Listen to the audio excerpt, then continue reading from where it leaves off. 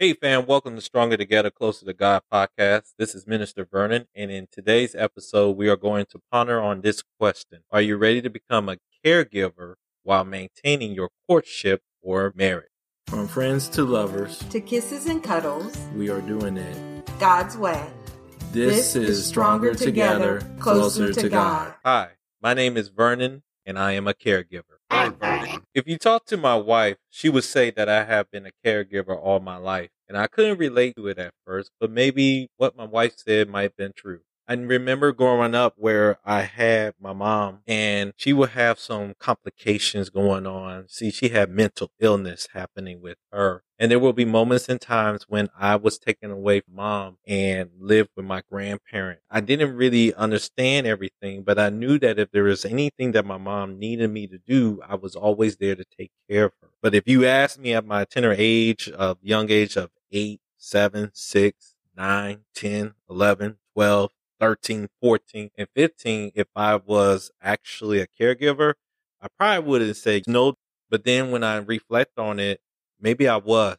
And now looking at the current situation as my wife and I are married together, we are now taking care of all of our parents. I take care of my dad and she takes care of her mom and dad. It kind of gets me wondering whether I really am a caregiver. See, before we ever got married, prior to our engagement and everything, it was discovered that during the midst of our conversation after a premarital class, that a little voice came to me and asked me this simple question to ask my wife. If our parents get to a place where their health is not strong enough, what are we going to do? It wasn't a question that was asked during our premarital class, but it's a question today. If I was leading a premarital class, I would ask any couple, what will you do if you have to step up in the role as a caregiver? Little did we know that later on in the course of our relationship, when we get married and 6 months after we get married, as we're sitting down with my dad having dinner together on his birthday, that I would see signs that answer that question. See, as my dad was sitting there with us and we were enjoying ourselves at the dining room table in this restaurant, we noticed that my dad started saying he couldn't see. And it was unusual for him because he had his glasses on and everything else. But then I came to realize that he was having very difficult time seeing the print, and it was in normal print. Also, when he got up to go to the restroom, he bumped into the waitress and bumped into some of the patrons at the restaurant. And my wife and I kind of looked at each other and we said, something's just not right. I called on my uncle who checked in on him and got him to the doctor, and later it was discovered that his tumor that he has had for some time has been pressing on his optical nerve, causing his vision to kind of shut down. So the recommendation was to do some surgery, 50-50 chance that he would be able to see. But as his health continued to deteriorate and to a point that he was losing his vision quicker than realized, he took the chance and said, let me do this surgery. Little did I know that during this time, it will end up where he will have a stroke during surgery, which will cause him to require 24/7 care. But what do you do in those situations when you're 6 months into your marriage and you're called upon by God to become a caregiver? Or even now, as we approach our 7-year anniversary, what do you do when now my wife's parents require us to step up and be caregivers?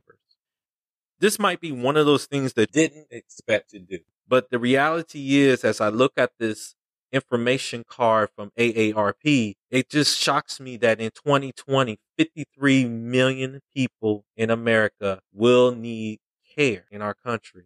It's surprising to me that most Americans are caring for more than one person. 25% of our population is doing that right now. I didn't realize, I thought I was alone, but then I realized looking at this pamphlet that 6 in 10 caregivers report being non-Hispanic white, 17% are Hispanic or Latino, 14% non-Hispanic African American or Black, 5% Asian American or Pacific Islander, 3% some other race or ethnicity, including multiracial, 8% identify themselves as part of the LGBTQ family. I didn't realize that 1 in 10 students who are going to college or taking other courses right now are also being caregivers, or 9% have served on active duty in the U.S. Armed Forces and are called to be caregivers. that most caregivers are adult care of relatives, 89%. Typically parents or parent in-laws, with 12% of them being spouse or partner, and grandparent or grandparent in-laws, 8%, or adult child, 6%, though 10% provide care to a friend or a neighbor. Many caregivers live together with their recipients, 40% of them since 2015. Little did I know that older caregivers tend to take care of similar age recipients. 74% of caregivers ages 75 and older caring for recipients age 75 and above, while younger caregivers tend to take care of someone older than themselves. 81% of caregivers between ages 18 to 49 or someone age 50 and older. And all of this data suggests that many caregivers may be looking on a road without adequate or affordable service or support in place. So it wasn't a coincidence that God spoke to me prior to us getting married. What are we going to do if our parents require us to be their caregiver? And we said, we will take it one day at a time, but we will seek God. See, we remember that Ephesians 6:2-3, and also in Exodus 20:12 and Deuteronomy 5 verse 16 all says the same thing. Respect your father and mother is the first commandment that has a promise added, so that all may go well with you and you may live a long time in the land. And so when we remind ourselves of these moments with our parents, we remind ourselves that we're doing something to honor our father and mother. It would be no different from a parent who has to take care of their children because they're having a challenge with their health that moves them from a transition from a parent to become not only a parent, but a caregiver. It's no different from a husband or a wife as they are caregiving their spouse when they're in these times. And these are the moments and times that God is asking us to take a step more to care. I realize in the moments of these times and these moments that I must seek God.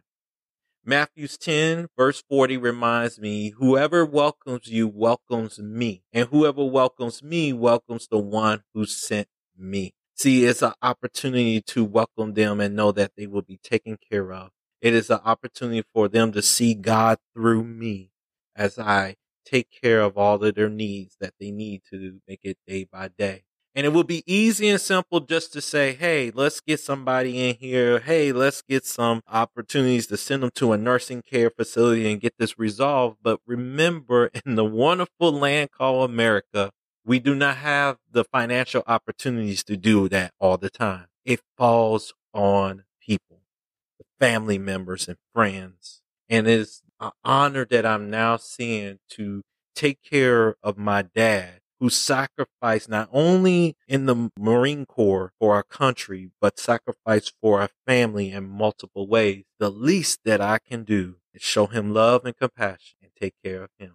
So Hebrews 10:22 reminds me, so let us come near to God with a sincere heart and a sure faith, with hearts that have been purified from a guilty conscience and with bodies washed with clean water.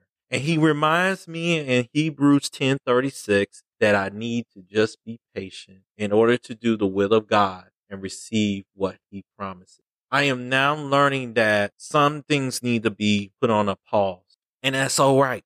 It reminds me in Psalms 27 verse 14 to wait on the Lord, to be strong and let my heart take courage, wait on the Lord. See, Nahum 1 verse 7 reminds me that the Lord is good. He's going to protect his people in times of trouble. He's going to take care of those who turn to him. And that's why I do what I do.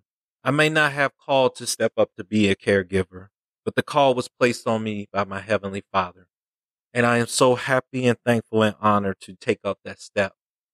Over the next couple of weeks, we might share some of these recordings of what it takes to be a caregiver, especially if you are married or you are courting right now. And I challenge you to ask these questions as you talk to your potential spouse, potential mate, or to your husband or to your wife. What will we do if one or both of our parents requires our care? What will we do if any of our children requires more care than just the role as a parent? What is our plan if one of us requires more care than we imagine and we have to shift into a caregiver role? And what is the family plan when it comes to our children taking care of us? These are questions that should have been added to our premarital counseling questions. And these are the questions I'm sharing with you. If your answer to all four of those or any one of those is, I don't know, I pray that you seek God, sit down with your potential mate or sit down with your spouse and have the conversation today. Don't push it off for tomorrow. Well, there's a lot of things that will happen tomorrow. Have that conversation right now. And know this, as Psalms 116 verse 1-2 reminds us, I love the Lord because he hears me. He listens to my prayers. He listens to me every time I call to him. Seek God's wisdom. Sit down together. Start being proactive. Don't be reactive when the situation comes. Be proactive so that you will have a plan in place in case any of this happens.